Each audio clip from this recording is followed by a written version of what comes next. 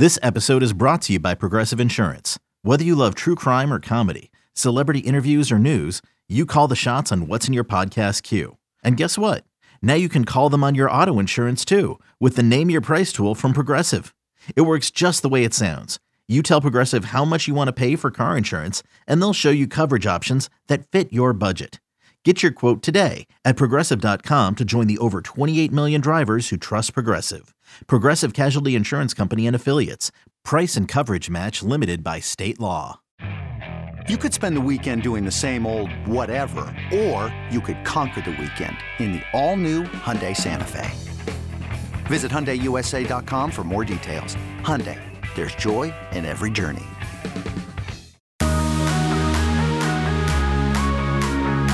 Welcome back into the Lions 24/7 podcast. We have so much to get to here on another edition.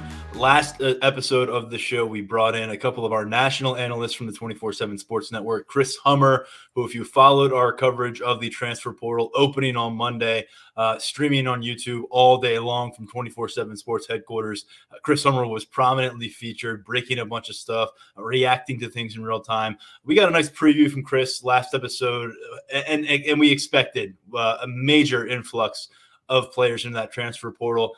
Monday alone, just about 600 new names into that transfer portal at the FBS level. Chris Hummer tweeted out the numbers per 24/7 Sports sources, went from the low 400s to just over 1,000 on Monday. We are now on Tuesday afternoon as we record. 4 Penn State players from the 2022 roster have entered the portal. That is due to change by the time you listen to this podcast, potentially. Same deal for targeting players. New offers are out there. We're back to break that down. We'll talk about some of the recruiting things going on right now. We're just a few weeks away from the early signing period getting going, by the way, including a big weekend just ahead with some key visitors on campus. And we'll wrap things up here with the 13th game on Penn State's schedule. That was announced on Sunday. The Rose Bowl is the destination for the postseason. Penn State now number 11 in those college football playoff rankings, taking on number 8 Utah, and Utah finishing off USC in impressive fashion, eliminating them from the playoff race, making themselves the Pac-12 champs. So we've got a really interesting matchup to start to look forward to down the road. And our trips are booked. Mark, myself, Daniel Gallen, our photographer extraordinaire, Grace Brennan, will be out in Pasadena in Southern California. It's a sacrifice we're willing to make for you in midwinter to make sure you stay updated on Penn State football. Right now, let's turn to our colleagues, Tyler Calvaruso, Daniel Gallen, and gentlemen, it is off and running in terms of the offseason, although we're still in the postseason and we got a ways to go before we see this Penn State team wrap up. But we're already talking about guys leaving the program, potentially guys coming into the program. January is just around the corner. That's when you'll have freshmen here. That's when you'll have some mid-year enrollees here from the transfer portal. We'll begin with you, Tyler, because you've been really all over it with the transfer portal and our coverage over at the message boards at Lions247.com. Wide receiver is certainly a priority. Daniel pointed that out in our roundtable today, actually, as his position of priority for Penn State. So that's where the offers are right now. Yeah, and I think for a while there's been a desire for Penn State to just overall get more explosive at wide receiver and just add more talent to that room to give Drew Aller more to work with heading into next season. And they've been really active there. You know, it's no secret what they're trying to do at that position right now. Got new offer going out to Dorian. What's his name? Dorian Singer. Yes. Dorian Singer out of the Pac-12. Big year and out of Arizona. 66 catches, over 1,000 yards. He had an interesting path to a scholarship at Arizona. He was a preferred walk-on there to start. And really, he balled out for Jedd Fisch's program. And now he's going to be a hot name in the portal. Dante Cephas out of Kent State, Pittsburgh native, played his high school ball at Penn Hills. Dynamic. I mean, his 2021 campaign, he caught over 80 passes for 1,000 yards, almost double-digit touchdowns. You know, this season he dealt with some injuries, but still, he was still the definition of a playmaker. Got Jimmy Horn Jr. out of USF. We've talked a lot about him.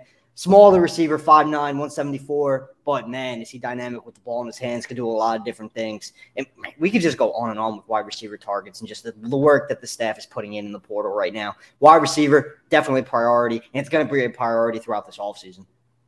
Horn, by the way, picked up a Penn State offer last week. He was able to be out there on the market a little bit earlier because South Florida fired their head coach. That triggers a clause where players can get in there right after that firing and get their name out there. So Horn got the offer. Cephas, Singer, they picked up an offer here early in the week. And what's so cool really about all three of these guys, but let's focus on the most recent ones.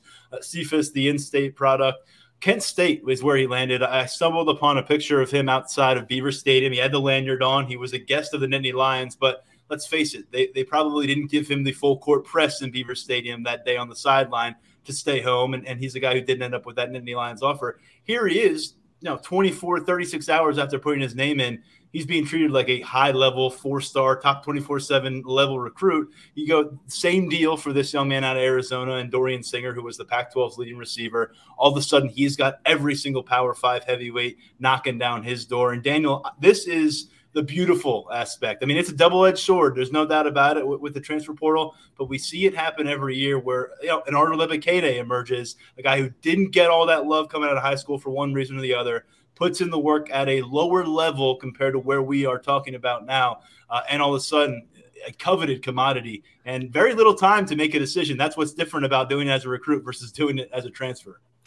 It's a great opportunity for a lot of these players in the so-called mid-major, the group of 5 conferences, where they can really boost their stock, have the chance to make that leap. I mean, not everybody who comes out of high school at 18 is ready to play right away in the Big Ten, in the Pac-12, in the SEC. Sometimes it takes guys, a couple of years, maybe when they're 20. That's when they're at the point. I know that the downside of this is that it turns maybe a MAC program, a Conference USA program into almost a feeder for some of these Power 5 programs. But at the same time, if you're good enough to play in the Pac-12 and the SEC and in the Power 5, you should have that opportunity. And I think that's really what we're seeing for a guy like Cephas, and to a lesser extent, like a guy like Horn. I think Singer, as Tyler kind of laid out in terms of his unique path to a scholarship in the first place, is a little bit of a different case, just in terms of maybe the diamond in the rough, who now is getting that chance to be feted like a top 247 guy, like a very high profile recruit. So I think that there's been a lot of focus on the negatives of the portal and this era, and it's really easy to get caught up in that.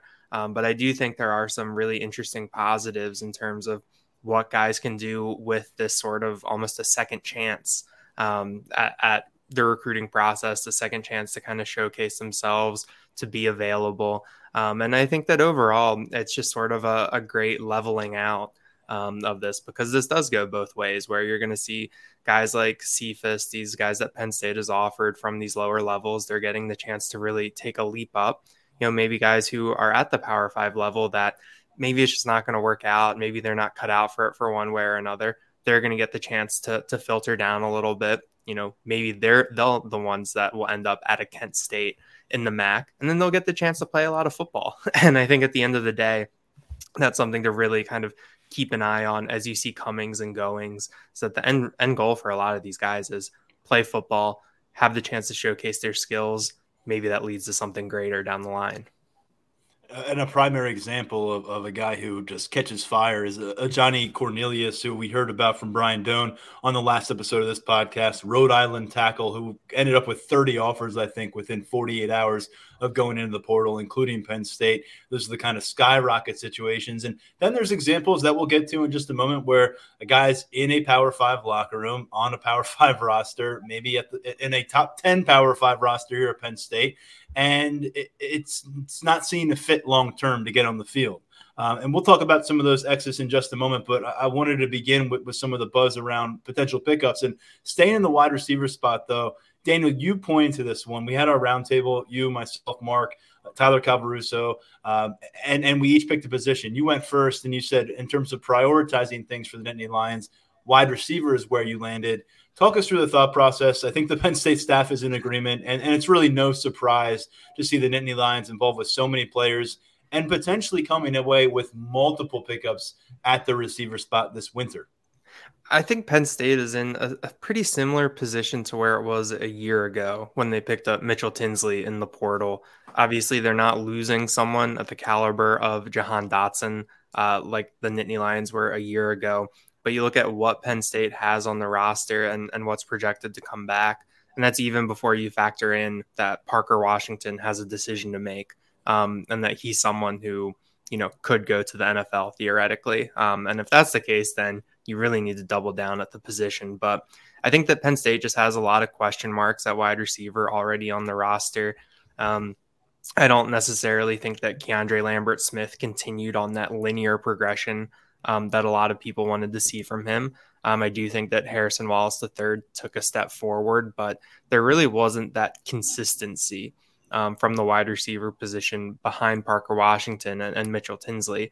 Now, the Penn State offense this year, I think, was a lot better built to deal with that as opposed to in 2021, where in 2021, after Jahan Dotson, it was really slim pickings. But this year you had a running game with Nick Singleton and Katron Allen, and both Brenton Strange and Theo Johnson, I think, really took a step forward as receiving options from tight end. So I think that this year, the overall play, I think, was able to really kind of mask, some of the question marks. But, you look at it, after Harrison Wallace, Malik Mega didn't take that step this year. Omari Evans burned his red shirt, but 5 catches, 55 yards, a touchdown. We didn't see Caden Saunders, Tyler Johnson, Anthony Ivy. Jaden Dotton is still on the roster as a scholarship player. There's just kind of a lot that you need to see from Penn State and some real question marks. And you look at the class and in terms of commits right now, I don't necessarily know that there's an impact freshman who can come in. I mean, Carmelo Taylor, I think that speed will play, which is kind of what we saw with Omari Evans this year, that speed can really help you a long way. But I do think that Penn State needs to add someone who can come in and contribute right away, whether that's one player or 2 players. I think that they need to restock the top of that depth chart right now at wide receiver. 5 members of this freshman class going to be at wide receiver come spring ball, with Christian Driver going full on from that transition at cornerback. He's been still working in at defense late in the season here, but he'll be joining that group. And as you said, Omari Evans, the only of that 5 to burn redshirt status. So a lot of young components that we have to learn about. And then there's going to be some newcomers that are going to go jump them in line, cut them in line in terms of bringing in a guy who's ready to make an impact. And Tyler, one thing, and this is how college football works, it's just things colliding off one another, and all of a sudden this Deion Sanders meteor has entered the Power 5 conversation, much less the FBS conversation, and already 2 of these wide receivers that we're breaking down here, and for all I know, Dorian Singer is hearing from Deion Sanders as well, but Jimmy Horn from down there in Florida, a guy who was heavily considering Jackson State coming out of high school. He goes to USF, speedy playmaker at the wide receiver spot, an all-conference kickoff returner this past season. Penn State's in his top 4. So is Houston, Texas A&M, and Colorado. And he's talked about very early on knowing that Deion Sanders was heading that way, knowing that he was going to be a part of the conversation for the new Colorado staff. And then Dante Cephas, I know he has these local ties. I know he's got the history, but all of a sudden he's got this shiny object in front of him in the form of Coach Prime. And here we are, James Franklin versus Deion Sanders. We might have 2 of these tangos already to deal with on the transfer portal. It's funny you mentioned Singer because, he did it. He added an offer from Colorado last night. So of course he did. Yeah. You got Coach Prime involved there too. And man, I'll tell you what, if you had Deion Sanders turning Colorado into a power player on the recruiting trail on your 2022 bingo card, man, credit to you, because this is craziness right now. But with Cephas, it's interesting. I think it's probably the most interesting connection regarding that whole Colorado situation with Sanders being out there, because it's not just Deion Sanders with Cephas. It's the fact that Kent State head coach Sean Lewis is heading over to Boulder to be Deion Sanders' offensive coordinator. So now Cephas is going to look at Colorado and say, yeah, it's a shiny object with Deion there and all of this prime opportunity. Now I got my former head coach who's calling the offense, and that's a scheme I've already thrived in. And I pretty much turned myself into a pretty hot Power 5 commodity playing in his offense. And now I could go to the Pac-12 and potentially replicate that same production. So I think that's going to appeal to him for sure. He's got all the local ties to Penn State. I think he's a pretty natural fit in Happy Valley, but it's not necessarily a clear-cut recruitment where he's going to be coming home. There's a lot at play. He's got a lot of opportunities, and Colorado was one of them. And Lewis is going to be in his ear. I'm sure of it. And then with Horn, it's interesting with Horn. If you go back and read some of his quotes from when he was breaking down his top 4 with Andrew Ivins, he's talking about, the relationships that he's been able to build with coaching staffs in such a short time. And then there's the Colorado bit where it's like, yeah, I didn't get to talk to Prime yet, but I knew what was going on there. And so that just kind of speaks to, that whole – just so many guys are interested in taking their talents there. It's definitely going to be an option that is explored. And just before we move off wide receiver recruiting, there was one name that I forgot to mention that I 100% should have because Penn State fans are very familiar with, and that's former Oregon wideout Dante Thornton. He's in the portal, former commit. Penn State's involved there as well. Just had to get that name out there before we switch gears. Yeah, he was committed very early in the high school process, sophomore year, and then as things progressed and his profile elevated, he backed off that commitment, and it got to the point where when he released the top schools list toward the end of the process, Penn State's hat wasn't even on the table. That was a bit of a shocker, but you never know how things circle back. We hear it from James Franklin every single time a transfer edition is brought up. It's about those relationships. What can you lean on?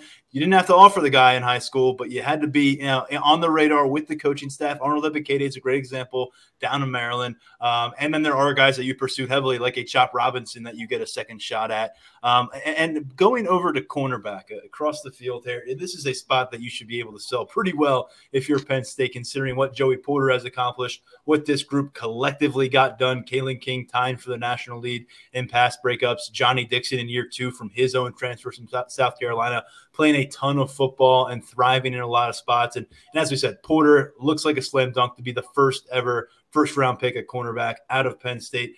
We had names to go through here. We have some to go through at cornerback as well, Tyler Calvaruso. Kyrie Jackson out of Alabama, suspended toward the tail end of his career. That's something we have to sort through. But Tony Grimes, familiar name for anyone who follows Penn State recruiting from a few years back, a guy who reclassified, finished high school a year early, got to North Carolina a year early. Didn't materialize for him in the way we thought it might with the Tar Heels. He has hit the transfer portal. Penn State has been in contact there. They've also been in contact with Fentrell Cypress, who may be one of the hottest names when you look at the defensive transfer portal market right now. One of those guys who's leaving the Virginia program. And you pointed to cornerback, Tyler, as the priority for Penn State, in your opinion, after Daniel had wide receiver off the board. Well, I just tossed you a lot to chew on for this one.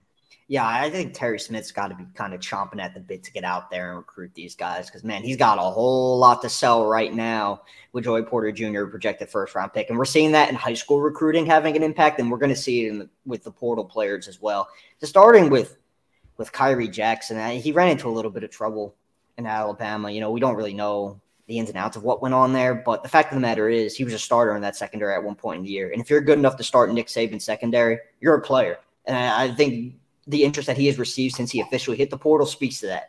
There's a lot of intrigue in what he brings to the table. He's an experienced player because he spent the 2 years at JUCO. He was down at Fort Scott in Kansas, so he's got a lot of experience under his belt. He's not a younger player who's going to be walking into a situation where he needs to adjust. He's going to be able to do so on the fly, just given what he's been throughout his career. So that's a name high on the board for Penn State. Grimes is always an interesting one if you go back to that recruitment with him coming out of high school. He's going to go to the place where he could probably make a really instant impact. They're looking at depth chart. They're looking at scheme. They're looking at a whole bunch of factors, and he's still pretty early in that process. Granted, they're looking to get it done pretty quickly, but he's going to have some things to sort through. He's going to have to make some visits, and the depth chart's going to be a big thing with him. And then with Cypress, I mean, honestly, just scouring through the portal, looking at some of these names in the secondary, I think he's the best corner on the market right now. You go back and watch some of his tape from this past season at Virginia, and man, I mean, he was a lockdown corner. He was one of the best in the nation. If you go look at the Pro Football Focus grades in multiple categories, Penn State likes him a lot. There's a lot of high level interest there. From what I've been hearing, Ohio State has an early edge. So Penn State's got to put in some work with him. But there's a lot of moving parts, and I'm sure by the time we get done with this, there might be a new cornerback offer out there. That's just the way this is going with the portal. Yeah, we're not losing moving parts at this point in the process. We're just adding to them on this Tuesday. And Kyrie Jackson, I mean, he just screams that Joey Porter Jr. kind of profile. Yeah. I mean, he's got a lot to live up to if he were to end up here and potentially playing that kind of role or wherever he does end up. Because when you're a cornerback at a school like Alabama, you're going to have a lot of exceptional athletes around him. 6'3", though, 200-pound kind of range, just has that long frame. And he's out of Dr. Henry Wise High School down in Maryland, same school that we saw Marcus Allen come out of, same school that we saw A.J. Litton, who spent a little time here at Penn State after an early career with Florida State. So there's some history with that high school program as well. And Daniel, the quarterback makes a lot of sense to me, not just because of what's leaving at the top of the depth chart with Joey Porter Jr., but look, we have a lot of confidence in Kalen King, and I think as Johnny Dixon as well. I think we've seen Marquise Wilson find his footing again in the cornerback room. Assuming he comes back for a 5th year, he could be in line for a bump. And then Daquan Hardy was lost in the shuffle a little bit. And those are the names that we know. Those are the names we've seen. Cam Miller caught on. He burned a red shirt as the 5th guy along the way. But Christian Driver, he's moving to wide receiver. Zeki Wheatley, he moved over to safety. We saw a transfer out of this room just earlier this week on Monday. So it makes a lot of sense. It feels like you need to add some bodies, some competition to Terry Smith's unit. I think when you're playing the numbers game with this unit, excuse me, there is a lot of uncertainty when you start to get down the depth chart because, like you said, Christian Driver switching sides of the ball, Jeffrey Davis Jr., redshirt freshman in the transfer portal, Marquise Wilson, you don't really know. He has to make a decision. He participated in the pregame festivities at senior day. So that's something to watch too. And so once you get below Kalen King, Johnny Dixon, Daquan Hardy, Cam Miller, it can thin out pretty quick. Now, Penn State is bringing in, a number of defensive backs. I think that they have 6 guys that will kind of settle in between safety, cornerback, and Sam linebacker in the class of 2023. But you would like to get some frontline talent to add to this group that can contribute immediately. And I do think that Penn State is a really appealing place for some of these cornerback transfers to land. I think that Terry Smith can sell the development of what Joey Porter Jr. has done. And they can also sell the development of Kalen King and Johnny Dixon. Those are 2 guys that I thought really took big strides this year.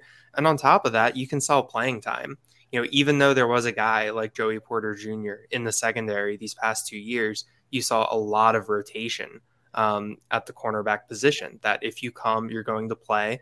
And I think that Johnny Dixon also provides a template to some of these outside cornerbacks too, where if you come in and you're willing to be flexible, you're also going to see time on the field because in those 6 or 7 defensive back packages, we saw Johnny Dixon playing on the inside, which allowed him to blitz the quarterback, do some things in run support. And then in talking to Johnny Dixon and talking to Joey Porter, that was something that he kind of had to, take on himself, that he had to show that he was willing to learn these other spots, that he was willing to be flexible, that he was willing to move around. So I think that when you look at the Penn State cornerback room, I think that it can be an appealing place for someone to come in and land, because even though there is kind of a, decently set hierarchy, I would say, with King, Dixon, and Hardy, Manny Diaz has shown that if you're good enough, he's going to figure out how to get you onto the field. I mean, Penn State was playing its top 4 safeties at the same time last year.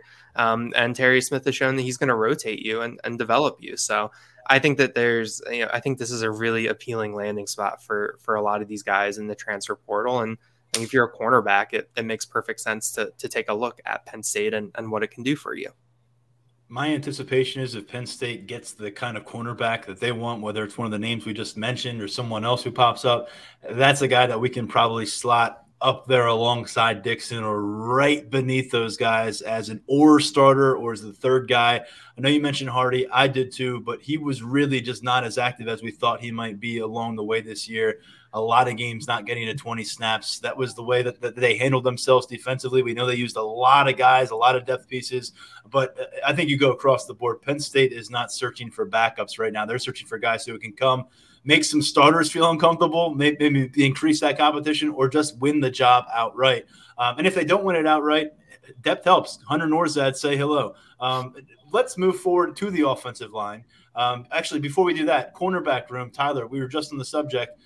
What do you think about that freshman group in terms of being able to come in, make an impact? Because that looks like it could potentially be a group where guys are shifting to safety, but still have some impact there coming in with first-year players.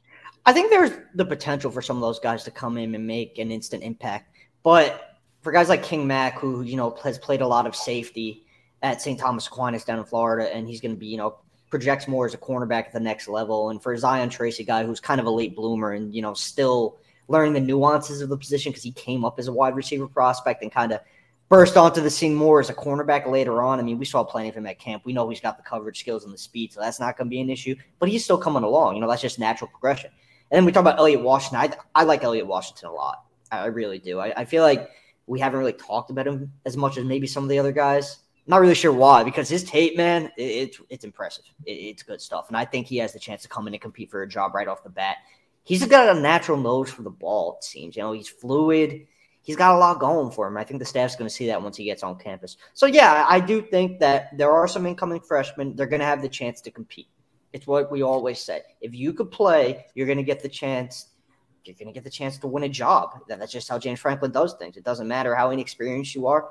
He's going to put the best guys on the field. So guys like Washington, they're going to have a case for some playing time. And that's going to factor into the way they approach the portal, but they've already been pretty active there. The plan's pretty clear. They want a high-impact player. Yeah, Marquise Wilson burned redshirt as a freshman. Kalen King burned redshirt as a freshman. Who didn't? Joey Porter Jr. He was tucked away, waiting to blow up as a second-year player. So it's not always immediate, but yeah, they've got guys who have the right frame. And I'm looking at Terry Smith right now and what he's been able to do with this room really consistently. And now there's just even more star power. He has been here a long time, and the trajectory just continues to point up. Guy who wears a lot of hats for this staff as well. So kudos to him. I think that he is going to be able to go out there and find something special in the cornerback market. When we look at the offensive line, gentlemen, it's an area that I pointed to as a priority after you two made your picks, because you just can never have enough depth. Now, you've got to convince a guy that, hey, you might not be the outright starter the moment you set foot on campus, but let's get through 15 spring practices and then reassess, and we'll work our way towards August camp, and you can go win a job. That's Phil Trautwein. That's what he's got to do right now. But we spoke with him a couple weeks ago as Penn State was wrapping up the regular season, Daniel, and he made it very clear that this can't be the finish line, and they can't spike the football right now as an offensive unit, as an offensive line unit. They have to build off what they did in 2022, and a lot of that, he said, is going to be sustaining and building on the depth they have done. Because of that depth, they were able to survive and really dominate in November. It could have gotten really tricky for them if they didn't have the right pieces in the right spots. A lot can come back, but in my opinion, particularly at tackle, where I have a couple questions, is Bryce Effner coming back?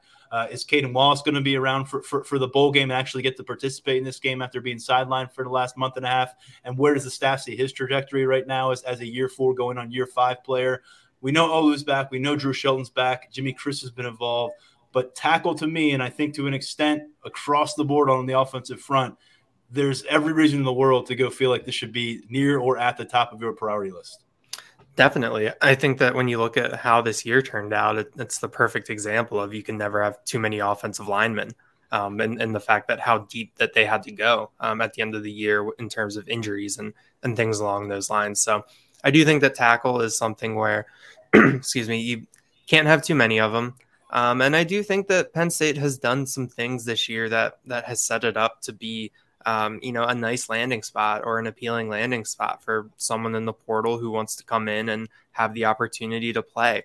I think that obviously you point to the injuries and the fact that, hey, you know how football works. We're going to need you at some point this year, whether it's, a half, a quarter, 3 games, 4 games. If you come in and you're a depth piece for us, there's a good chance that you're going to have to play. It's just the nature of the beast. On top of that, I think that by rotating in Hunter Norzad and Landon Tangwall at left guard early in the season, and then rotating Caden Wallace and Bryce Effner through the middle part of the season before Wallace went down, Penn State also showed that if you come in and you can play and you're doing the right things behind the scenes and you're capable, they're going to reward you, with playing time on Saturdays. And I think that that's something that you can sell to players and that you can really use to showcase the strength of the position group that someone is going to come in. So I do think that the tackle picture is pretty interesting. You do get Olu back, which I think really solidifies left tackle. But at the same time, he only played 2/3 of the season this year. So that's another example of, when it comes to needing depth. But I do think that the more bodies you can have there, even if there is no attrition, even if Caden Wallace and Bryce Effner are back, even if Jimmy Christ is back, even if the rest of this class of 2020 guys are back, I think that Penn State showed that the more that you can add it just only improves your chance to have a good room and a good position group. And I think that you need to use this 2022 season as a real springboard in terms of moving forward with this offensive line, with adding talent, whether that's in the high school ranks, whether that's through the transfer portal, whether that's guys on the roster breaking through, taking that leap. I think that you really, really need to manufacture as much talent and depth as you can. And a good way to do that is through the transfer portal right now. We'll be right back on the Lions 24/7 podcast. Another day is here, and you're ready for it. What to wear? Check. Breakfast, lunch, and dinner? Check. Planning for what's next and how to save for it? That's where Bank of America can help. For your financial to-dos, Bank of America has experts ready to help get you closer to your goals. Get started at one of our local financial centers or 24/7 in our mobile banking app. Find a location near you at bankofamerica.com/talktous. What would you like the power to do? Mobile banking requires downloading the app and is only available for select devices. Message and data rates may apply. Bank of America NA, member FDIC. When you need mealtime inspiration, it's worth shopping Kroger, where you'll find over 30,000 mouth-watering choices that excite your inner foodie. And no matter what tasty choice you make, you'll enjoy our everyday low prices, plus extra ways to save, like digital coupons worth over $600 each week. You can also save up to $1 off per gallon at the pump with fuel points. More savings and more inspiring flavors make shopping Kroger worth it every time. Kroger, fresh for everyone. Fuel restrictions apply. You made a good point on the rotations, because as far as we could tell, we're going to keep seeing a rotation at left guard, although it was predominantly Landon Tengwall's job when he was injured. And we're going to keep seeing a rotation at right tackle, where it was really feeling like a 50-50 split, despite this every Saturday it was Caden Wallace, taking that first snap. So you could sell, look, we're willing to play 7-8 offensive linemen deep into the season. We'll do it in conference play until we feel like someone has won the job outright. If we got two guys doing a very good job, we'll keep going. And if you're the fit, we'll work with it. So that's something that you can point to. And additionally, though, inside, I don't want to make it seem like tackle's thin and everywhere else you're good. Tackle could be thin, but guard, you take Juice Scruggs out of this equation. He decides not to stick around for this 6th year. Go take his shot at the NFL. Then you're moving Hunter Norzad to center probably. There's a guy out of the equation at guard. Landon Tengwall's working his way back from an injury. How will he be in the spring? Salim Wormley's back. Vega Ione has some experience. And then you've got question marks. Nick Dawkins, who hasn't been available for a while. Golden Israel Achumba, we haven't seen much of him as his career has progressed. And you've got these freshmen coming on campus next month, and Javen Williams and Alex Birchmeyer, Anthony Donka. But it's hard to hang your hat on true freshmen doing what Drew Shelton was able to do. So I think there's a reason to go out there and find a guy. And if they bring in the guy who played tackle last year, doesn't mean he's necessarily going to play tackle for them at Penn State. Let's recall that Hunter Norzad was a very, very accoladed tackle with his last team with Cornell, and he hasn't sniffed the tackle position on the field on Saturdays for Penn State. That's just the way it works. So we'll find out what Phil Trautwein does. And is there anything to add, Tyler, in terms of recruiting right now on the offensive line? Because we know that it's not just the high school prospects that Penn State is involved with. Also looking at the junior college level, Keyshawn Blackstock has a lot of teams interested in him out in Kansas. Where do things stand? And just to cross a name off the list, Nick Olivier, who had mentioned Penn State as a dream school a long time ago, committed to Cincinnati, wasn't really on Penn State's radar as he resurfaced here. Some communication, but he's going to go to Rutgers. Yeah, so just starting with, the transfer in the JUCO ranks, Johnny Cornelius from Rhode Island, he has that offer from Penn State. I mean, at this point, he's pretty much got an offer from everywhere. Of all the names in the portal, he's probably the hottest guy. I mean, he's received about he's probably pushing 30 offers since he hit the portal. He's the most wanted guy right now. And, that just speaks to what Penn State is trying to accomplish. You can never have enough warm bodies on the line. And guys like Cornelius, they just elevate the ceiling of your room. And Keyshawn Blackstock is another guy who could elevate the ceiling of your room. He's one of the best JUCO offensive linemen out there. James Franklin and the staff were out to see him over the weekend. Things went well. He's going to be on campus for his official this weekend. Penn State really looking to seal the deal there. I think they put themselves in a pretty good spot. Credit to Coach Trout. He's been on Blackstock early, and he went out there during Penn State's bye week, kind of just further that relationship, solidified Penn State as a top contender, and that has carried over into the winter and him, taking his official visit. So Penn State, pretty good spot there. And then just with the high school ranks, still kicking the tires. Guys like Christopher Otto, they like him a lot. He's still on the radar. We'll see how his Florida State official visit goes at the end of this month. If he comes out of that not committed to the Seminoles and he does make it to Penn State's campus, which I do think is going to happen because he seems very intent on exploring all of his options as deeply as he can, think Penn State's going to have a pretty good chance there. And they're still kicking the tires with Samson Oklahoma, the 5-star from Massachusetts. They're still hanging on there, so you got to keep an eye on him as well. Yeah, and I know Brian Doan volunteered for the duties, but we can always send you down to where is it, Key West, to cover Christopher Otto. Yeah, if he has that commitment at ceremony, we'll get you down there live in person. And regardless of the Penn State, you'll have a good time down there. I'll make sure we send that travel expense report in with your name at the top of it. We do have a lot of recruiting to dive into in a moment, but I want to circle back one thing on transfer portal. The implosion occurring down at Texas A&M, which I feel like was highly anticipated the way things went in College Station this year. That exodus involves some names that we're familiar with, because you've got Pennsylvania guys. You've got guys from across the region here. Andre White, I saw, has entered. He's a former Harrisburg linebacker that a lot of people thought might follow Micah Parsons, end up in a Nittany Lions uniform. The one who has an offer now, Elijah Judy, he is out of Philadelphia, spent a couple years down there with the Aggies, didn't find much production. He's looking for a fresh start, and the Nittany Lions say, hey, we're in again. Let's talk. Yeah, they're definitely right back in the mix with him, just as they were when he was coming out of Northeast and Philly. He didn't get a lot of playing time at Texas A&M, but I don't think that detracts from the player that he is, or the level of intrigue that a lot of Power 5 programs have. Judy projects as a potential impact interior guy, 6'3", 295 now, a far cry from what he was coming out of high school. He's a little bit slimmer. He's really bulked up as an interior presence. He's going to be at Nebraska for an official visit coming up. I'm interested to see how that trip plays out. Matt Rule, a lot of ties in the area just throughout his college coaching career. He works Philly pretty hard. He's going to get a Philly guy out to Lincoln for an official. So we'll see how that one goes. But from what I've been hearing, Penn State right in the thick of things. I think there's some intrigue in returning home, play a little bit closer to home, get the family out there to see him play a little bit more. And he'd be a quality depth addition to the interior, I say. So definitely a name we'll be keeping an eye on pretty much throughout until he makes a commitment. Just like we expected, guys. Here we are, first week of December. Penn State going on battles with Deion Sanders, Matt Rule. Here we go. Yeah, it just rolls on in college football, recruiting the transfers, some new faces and new places, and then Penn State all of a sudden facing some different kind of competition. Speaking of competition, it seems to be over with West Virginia, Rodney Gallagher, Neil Brown getting a new lease on life, at least in the short term, I guess, with West Virginia. Tyler Calvaruso. This is one that when Brian Doan was on with us last episode, he said it could happen anytime. Once West Virginia makes a decision here, that'll give you a good indication of what happens with Rodney Gallagher. I know Rodney already went on to the 24/7 Sports Network's West Virginia podcast and confirmed he's sticking around. So I'd imagine we can all move on, and maybe we're talking about Rodney Gallagher and Penn State again next December. But until we get there, we can table the conversation, it seems. Yeah, I think you pretty much just nailed it. It's looking like I don't really envision a scenario where he doesn't wind up at West Virginia at this point. But it goes back to what you said about recruiting in this age, how, you don't just recruit for the high school career anymore. You recruit, in case the guy hits the portal later on.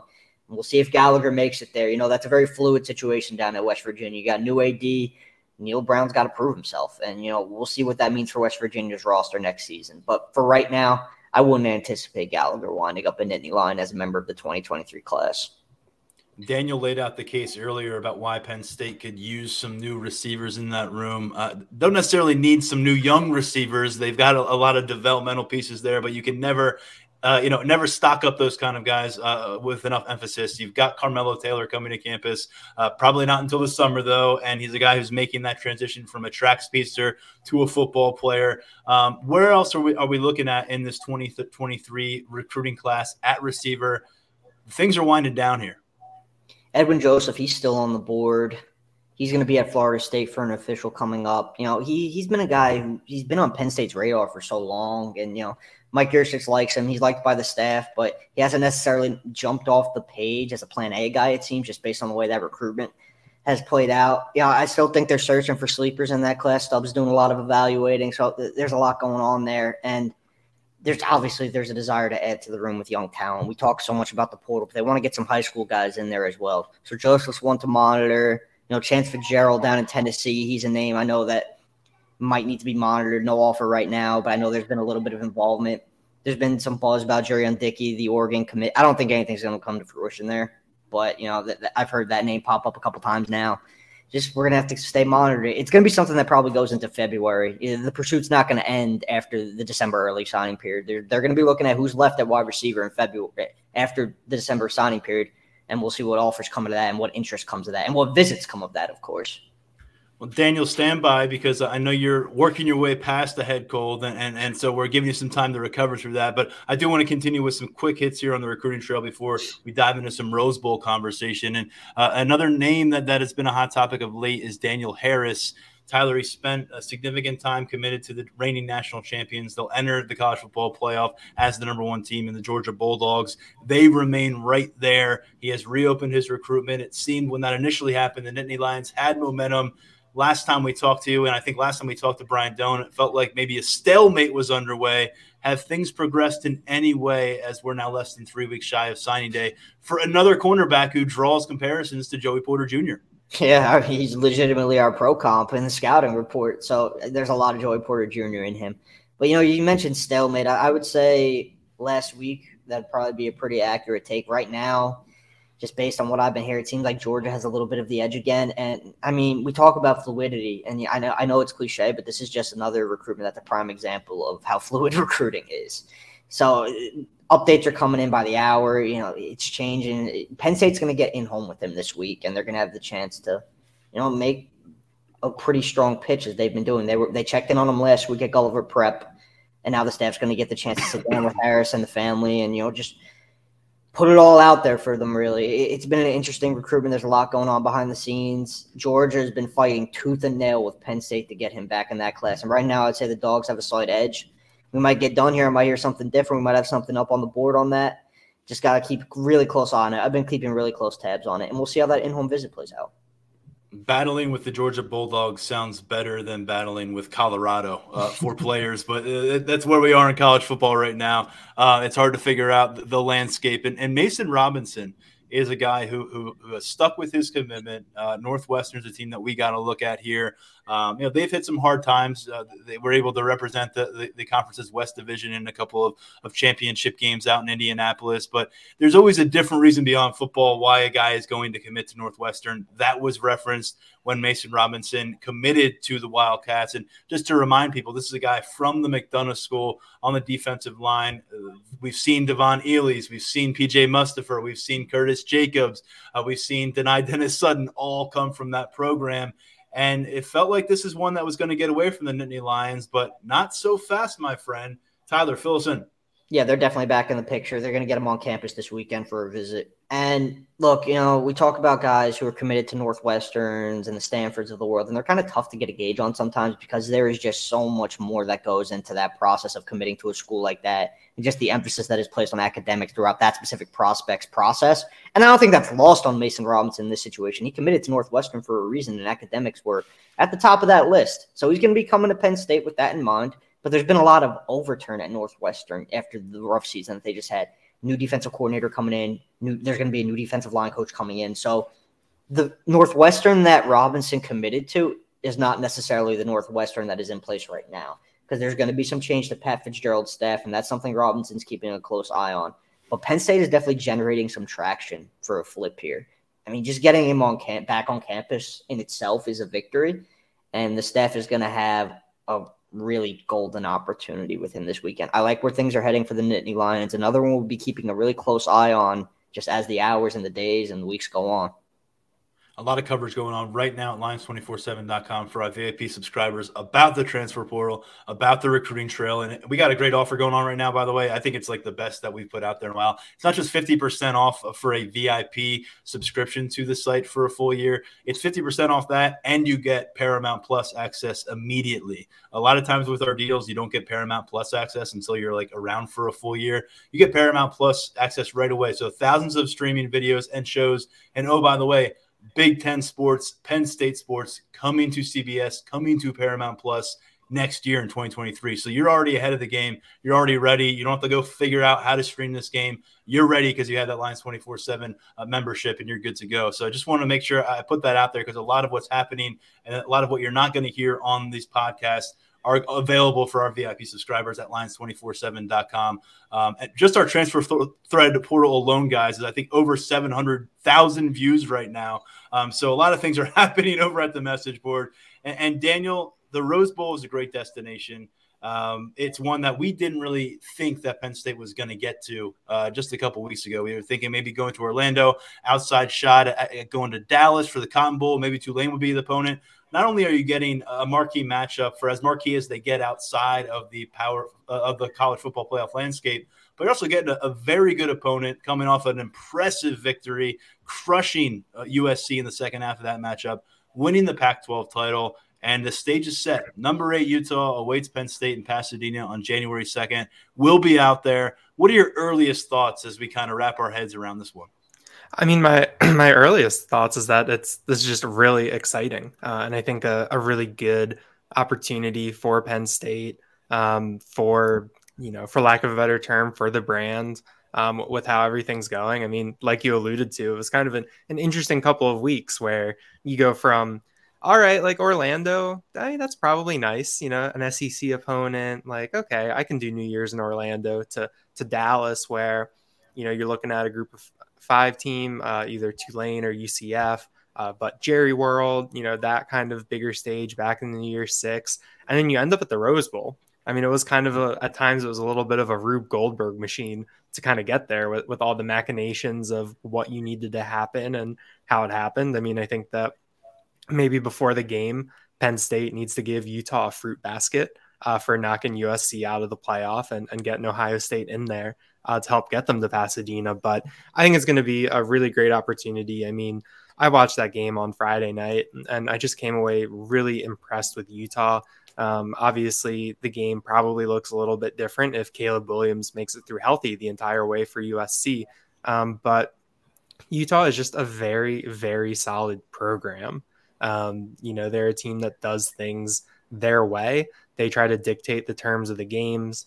They aren't quite the same bully ball team that they really were last year. Kind of like what they did to Oregon in those games last year was pretty wild to see. It's a little bit different this year, but James Franklin was very complimentary of what he saw out of Cam Rising, the Utah quarterback, in terms of his toughness, the intangibles. I really liked what I saw from those defensive ends, some of those defensive backs. Obviously, we have a long way to go between now and January 2nd when it comes to opt-outs and transfer portal and what these two teams actually look like when they're in the Rose Bowl. But I think that this is just the opportunity to get into that exclusive time slot. Everybody's going to be watching. I think that the Rose Bowl probably ropes in, a lot of casual fans that, might not watch the Cotton Bowl or the Orange Bowl. I think the Rose Bowl, it has its own mystique, even in this changing landscape. So, personally, I'm really excited. This is a bucket list thing, to cover, to get to see. I think it's a really good opportunity for Penn State.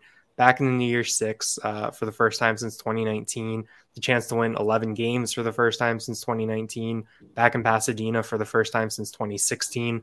I think when you talk about the trajectory of the program after these past 2 seasons, taking these steps, getting back to the tier that we think that Penn State is, I think that this kind of shows that. And with a win, I think that Penn State can really, solidify that big step back. And this is a chance for Penn State to pick up win 11. It'll be 4 times in 7 years, and well-positioned, it would seem, when this 12-team playoff structure gets going in a couple weeks, to be involved in some pretty special postseason matchups in the future. But a really nice launch pad opportunity here for James Franklin. And we always wonder, are marquee bowls still relevant? Are guys going to stick around? James Franklin, by the way, really seemed confident, optimistic that they're not going to be dealing with a lot of opt-outs. He had said last year was the first time in his career that was something that really came to fruition for him to deal with. And it was a big deal last year. I mean, we were down there in Tampa, and we were on our way back from practice one day, and I think both days, and opt-outs were happening. They were obviously something the staff was aware about, but we were learning officially about these opt-outs, a couple of days before kickoff, something that we have to keep bracing ourselves for. But Rose Bowl feels a little bit different. This matchup feels different. The team and where it's at coming out of the regular season feels way different than it was last year. So Joey Porter is the only official opt-out right now. Parker Washington is sidelined with an injury. And then Olu Fashanu is kind of a mystery right now. I asked James Franklin about that on Sunday night during his bowl press conference, and he said at that time that they're going to have to still keep that monitored by their medical staff.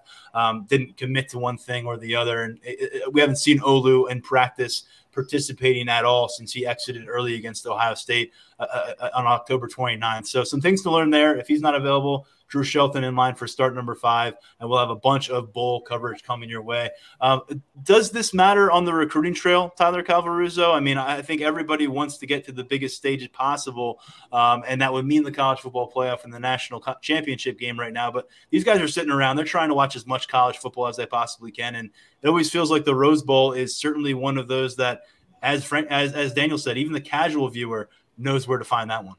It's good for the brand. I think it definitely does help in some regard. Probably not as much as it used to because, like you said, guys want to get to the playoff. And now with the expanded playoff coming, there's more of a focus on that than there is, the specificity of one specific bowl game.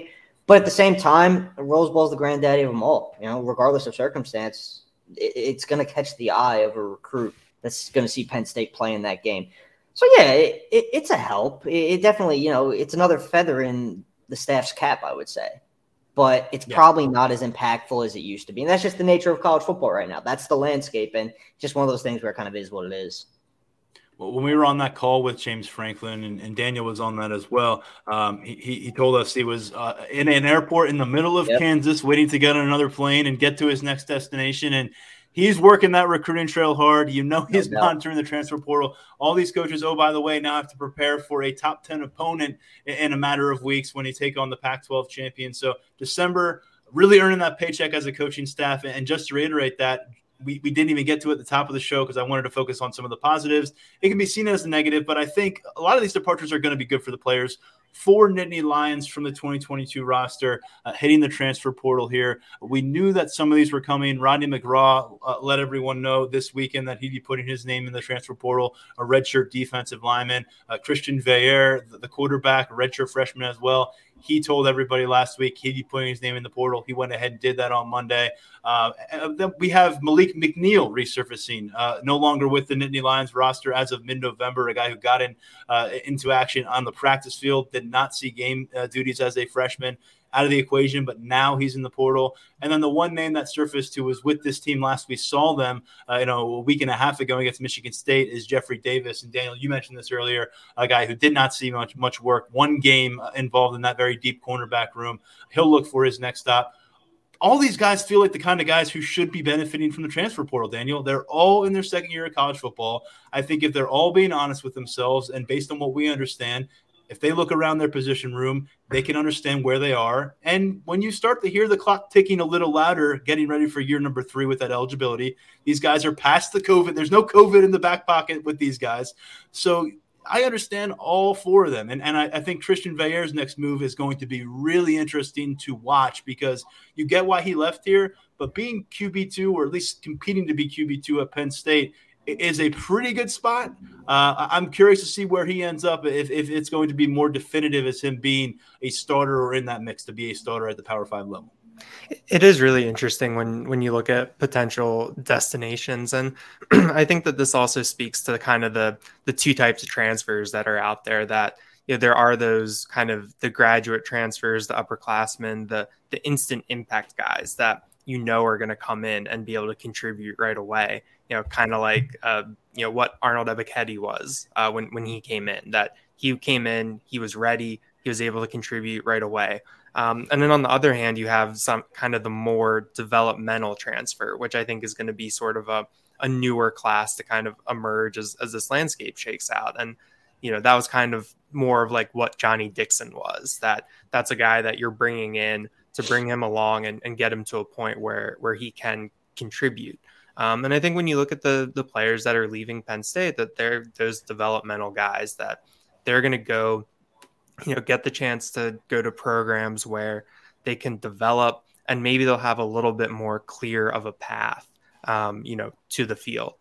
Christian Veilleux, he might still be QB2 at another Power 5 school next year, but maybe he's behind a quarterback who's out of eligibility, as opposed to behind Drew Aller, who is, going to be there for 2 years. I think that a lot of it is about, finding a different pathway to playing time, getting that chance to develop in a program where when you get to the end of your development, whether that's in another year or two, there's an opportunity that's right in front of you to go out and play and contribute. So I am very curious to see where these guys end up. Veilleux is the really interesting domino to look at when you look at all the quarterbacks who are in the portal right now, and including some surprising names. Spencer Sanders out of Oklahoma State. I think that was one that kind of, caused people to raise some eyebrows, but I think it will be interesting to see where Veilleux lands, what kind of connections there are, and, what that pathway looks like for him moving forward. And I think, not everybody's going to end up at the Power 5 level, or much less the FBS level. To me, it feels like Christian Veilleux belongs at the Power 5 level, competing for a job next season. I think that's where he'll be. Malik McNeil, we'll see. It wasn't the most robust offer list coming to campus, and it didn't last long here with Penn State. And Jeffrey Davis, he'll be okay. He had multiple Ivy League offers at the high school level. No doubt he's going to be okay moving forward with his career. You understand why he would be motivated to do that. And I just wanted to have one more note here on Rodney McGraw. I don't know if we ever talked about it here on the podcast. He became a father, during his high school career, and it wasn't at the very end of his senior year of high school. He became a father during his recruitment process. Ends up committing to Indiana, going to stay home, but then he's won over by Penn State. And he leaves his son. That's a long distance trip to go to leave a son. And he's here on campus communicating with his son, who's growing up away from him for much of the year via Zoom. And he grew up a lot here with John Scott, with James Franklin, helping him, lending his guidance, not just as a developmental defensive lineman, but as a young father, a young man. So I just point that out to note, because I think there is a part of the fan base that points to every guy leaving a high-end Power 5 program and saying, well, he's a bust, or it didn't work. He didn't have what it took. There are things you can take away with you from a campus at this level that don't always involve the stat sheet or game logs. And so that's just a kind of a relevant example there, and not something I think we really addressed in the podcast, but I thought it would bring it up here as we wrap things up. Anybody have anything to add? Because we covered so much ground here. I may have forgotten something, and we'll be back with another episode Thursday. I'm not going to promise what those topics will be, because hour by hour, our focus is changing at Lions247.com. Yeah, I think the one thing that I would add is that, this portal window is going to be open for 45 days. We've got until mid-January. I think that there is a lot of sense that, day one would be kind of like free agency in the NFL, where all the deals start coming down, or like in the NBA where it starts at midnight. I think that we've got a long way to go, especially when you think about that. There's going to be 2 teams in that national championship on January 9th. After that, there will probably be a little bit more portal movement.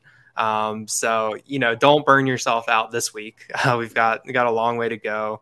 Things will really start to settle out. And then I think things will really, kick into gear. Tyler, I got something for you in a second, but just playing off of what Daniel said, if you are a player right now with Penn State, and there's some obvious candidates, we're not going to put it out there. You can go check the roster yourself and say, this guy may make sense to go to the portal. If you've been with these guys and they're your brothers, your teammates, your roommates, your best friends, you've been with them 3 or 4 years right now, you look at all the talent going into the portal, what's your rush? You got a 45-day window. Doesn't it make a lot of sense to do one last run of practices, go out to Pasadena, have an awesome time, get a little bit more gear to bring home to that closet, and then hit the portal? There is, to me, a lot of incentive to stick it through if you're in that kind of a situation. I know everyone wants to get a head start, and I know the staff also wants to be proactive in these kind of conversations, but I'm just going to throw it out there. If you know you're leaving, you might make sense for you to wait 3 or 4 more weeks, enjoy this run. And to be honest, a lot of these guys have earned it. They may not have played a lot of football, but if they decide they want 4 more weeks with Penn State football, they want to go across the country, have this Rose Bowl experience that they'll cherish for the rest of their lives, that's their prerogative. They don't have to sprint to the transfer portal just to say, hey, everybody, I'm available. Tyler, I'm putting you on the spot, though. Running back weekend here. We got some running backs to look at. Nick Singleton, Katron Allen, they need some company. We don't know what the future holds for Kevon Lee, who's a junior right now. London Montgomery's working his way back from an injury that cost him his entire senior season. Got some live ones to look at, though, here on Saturday.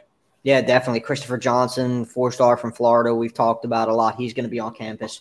Staff got down to see him last week. Really another productive visit. It feels like every trip down there for the staff is a productive one with Johnson. You know, they keep making strong impressions on Johnson and the family. So Penn State's going to have a pretty good chance to get him on campus. Clemson did a really good job with Johnson during an official at the end of November. So that's something to keep an eye on. I think the Tigers are a real player there. Ole Miss, too. Can't forget about Ole Miss in this situation. But Clemson, kind of new to the picture, but very much in play. And then we got KJ Criscano, you know, the former Michigan State commit. He's back on the market. He's going to be on campus this weekend. Top 24/7 prospect from Texas down at New Caney High.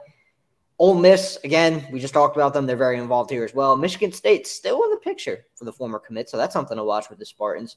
And I think Penn State's going to have to make a pretty good move with Criscano this weekend to kind of stay in the picture. I think Ole Miss and Michigan State are kind of in a league of their own right now, but Penn State's going to have the chance. He's making the trip for a reason. He wants to see what the program's all about. So, yeah, it's a heavyweight weekend for running back recruiting. And we can't forget about Cameron Wallace as well. You know, he was on campus for his official in November. He's still in the picture as well. He might not be there this weekend, but he's still very much on the board. So, yeah, it's a big weekend for the running back recruiting. They've been looking to add there for a really long time, and it feels like before long there's going to be some movement. All right, well, that's the latest here on the Lions 24/7 podcast as of 4:30 p.m. Eastern time on Tuesday, December 6th. It is minute by minute. Follow along at lions247.com for the latest on the transfer portal, the recruiting world. Penn State basketball has some big tests coming up. A lot going on right now in our coverage. We're back with another episode of this podcast later. Big thanks to my colleagues, Tyler Calvaruso and Daniel Gallen. I am Tyler Donahue, stepping away for now. We'll talk to you real soon on the Lions 24/7 podcast.